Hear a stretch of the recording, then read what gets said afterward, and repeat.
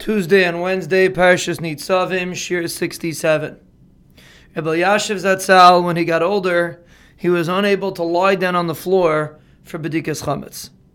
And therefore he had a grandson that used to come with him, and when it came to bending down or going in the little corners, the grandson would go down on the floor, and Rabbi Yashiv stood behind him. One time when he finished B'dikas Chametz, the grandson stood up, and he started shaking off the dust from his clothing. And Rabbi Yashiv told him to stop.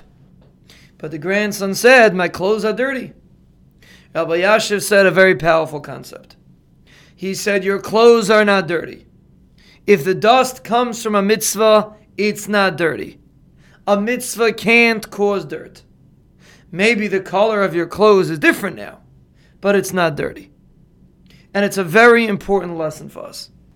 Yes, if a person gets dirty when he's doing a mitzvah, he could clean off his clothes. That's not Rabbi Yashiv's point.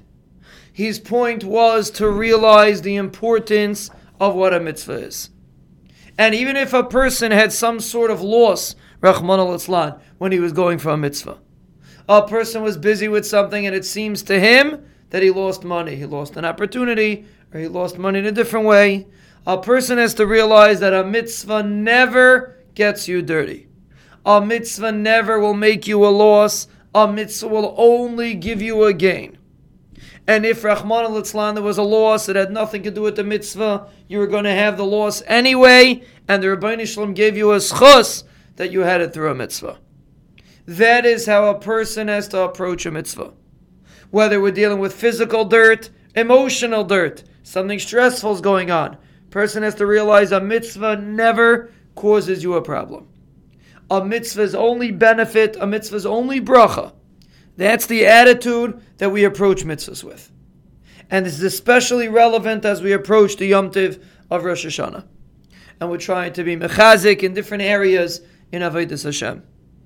One of the most important areas that we could be mechazik in is the importance of Avodas Hashem. It should be chashiv by us. If a person got dirty when he was making millions of dollars, it wouldn't bother him either, because he's a gvir. He got rich. When a person is doing a mitzvah, he's a gvir, he's rich. And therefore we should treat it with this attitude. Yes, sometimes we seem to lose when we do a mitzvah.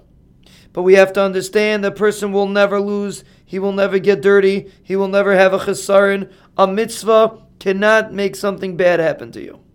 And as we develop this feeling of mitzvahs, it's part of the malchus of Rosh Hashanah, to realize that every mitzvah that you do makes you a part of malchus Hashem. And you can't get dirty when you're becoming a part of HaKadosh Baruch Hu's malchus.